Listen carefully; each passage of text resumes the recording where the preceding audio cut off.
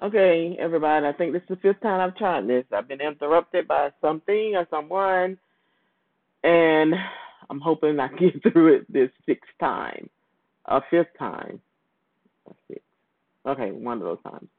So I was reading my scriptures this morning, and I was reading Second Chronicles chapter 7, verse 14, and most of us know this this verse when somebody starts reading it. It says, "If my people, which are called by my name, shall humble themselves and pray, and seek my face, and turn from their wicked ways, then will I hear from heaven, and will forgive their sin, and will heal their land."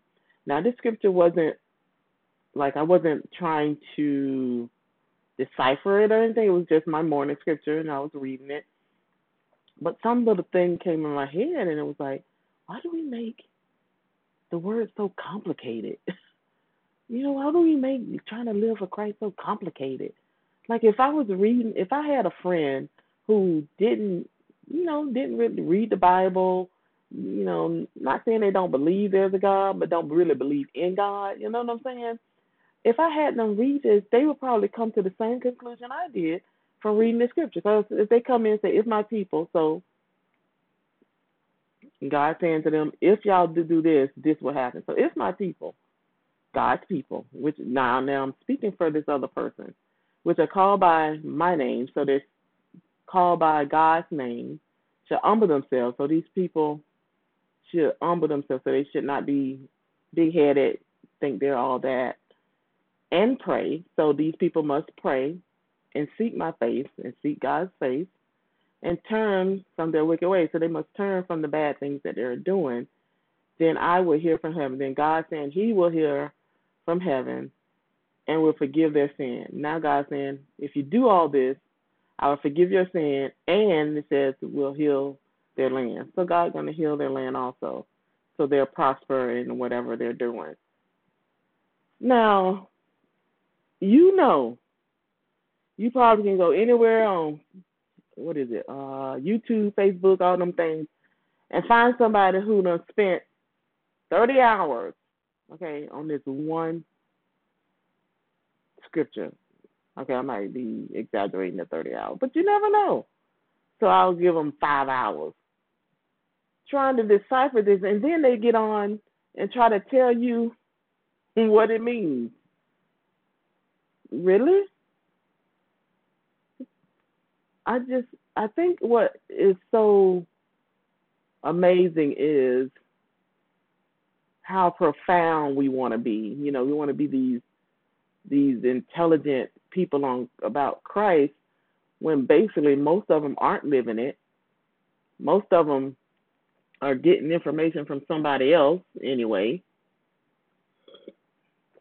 Now the information what you should be getting your information from is who? Christ.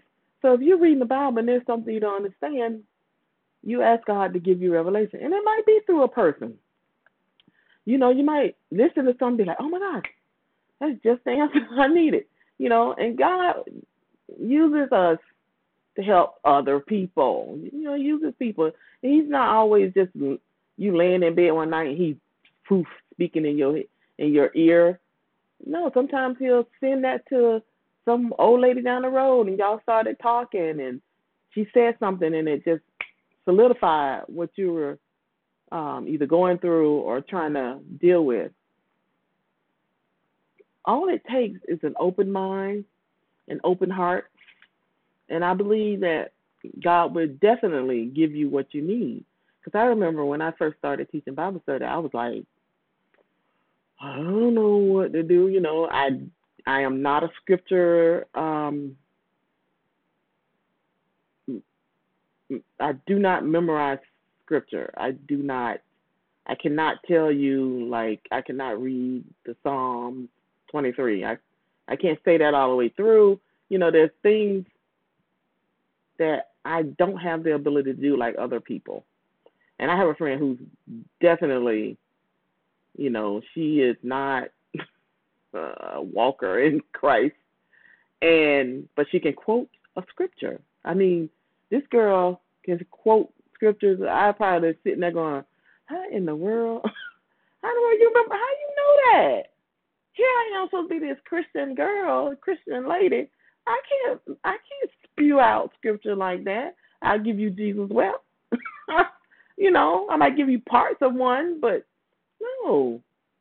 And it's amazing. So it's not all about you trying to make it seem like you know every scripture. It's supposed to be about you reading it for yourself so it can change you. Then somebody will see you change, and then they'll ask you, what did you do, or what are you doing differently that I see in you? Which will in turn help that person. Then, it goes on and on and on. You know, we don't need to have 5-hour Bible studies trying to decipher the word. The word don't need to be deciphered. It needs to be indwelling. So we must find a way to get that scripture, get that word in us spiritually so we can help somebody else. God said he don't need y'all. He already know his word. He know what people need, and he know how to give you your revelation on it, right? You read stuff, because I know I read some scriptures, and I'm like, what does that mean? Because I saw one was it last night? And it was about, I probably have to try to look it up. But this just came to me. It was about one of those Revelation chapters. Y'all know. Come on. You know that Revelation. You'd be like, oh, what is he talking about? You know how it says Jesus was saying, I'd rather you to be lukewarm. No, don't be lukewarm, but be hot or cold. Come on, y'all, help me out. I am going to find this. I know thy works, that thou art neither cold nor hot. I would thou wert cold or hot. So then, because of thou art lukewarm and neither cold nor hot, I would spew thee out of my mouth. So you look at that and you say, well, what is God saying? He knows that I'm not hot or cold, right? But he would rather I be hot or cold, because now that I am not hot or cold, I'm lukewarm.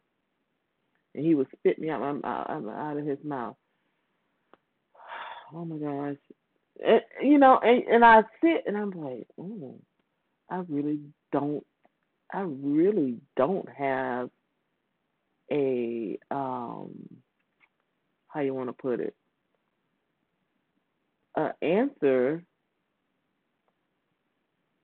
for that. I can't sit here and say, I know what that means. Now,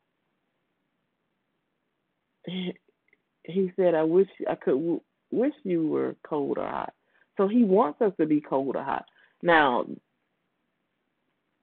I know I jumped on something and I'm like, but this is where because I always try to ask God for revelation, or ask God to help me understand his word before I read it, and I did not do that.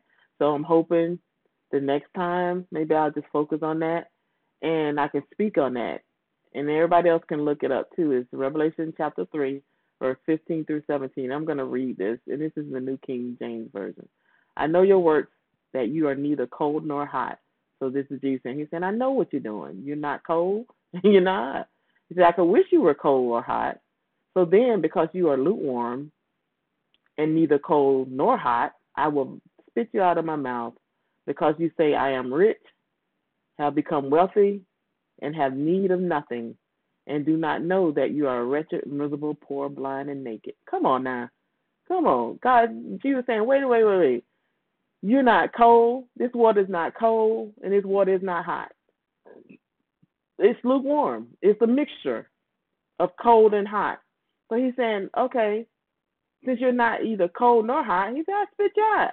Because how many people want lukewarm water for their tea and for their coffee? They don't. They want it hot. Or these days, they want it cold. And if it's not hot, then they're complaining. If it's not cold. then they complaining, right? Because they saying, I want my hot water for my coffee. I want my coffee to be hot. I don't want it to be cold. And so Jesus saying to them, I don't want you to walk around here on one side today and on the other side tomorrow, because you can't be you can't be both at the same time. You cannot be a Christian and a sinner at the same time. You one or the other. Uh-oh. I didn't expect that to come out. You cannot be a Christian and be a sinner at the same time. It's not possible. And somebody say, well, nope, it's not possible. Because if you don't sin, you're not a Christian, you're a sinner. But yeah, I'm still a Christian. No. A Christian is what? What's a Christian? You Christ-like. So if you have sinned, Christ is sin. So if you have sinned, you are not Christ-like. People are like, oh, I know. It's twisting in my head too. I cannot walk around cursing people out, being mean and nasty,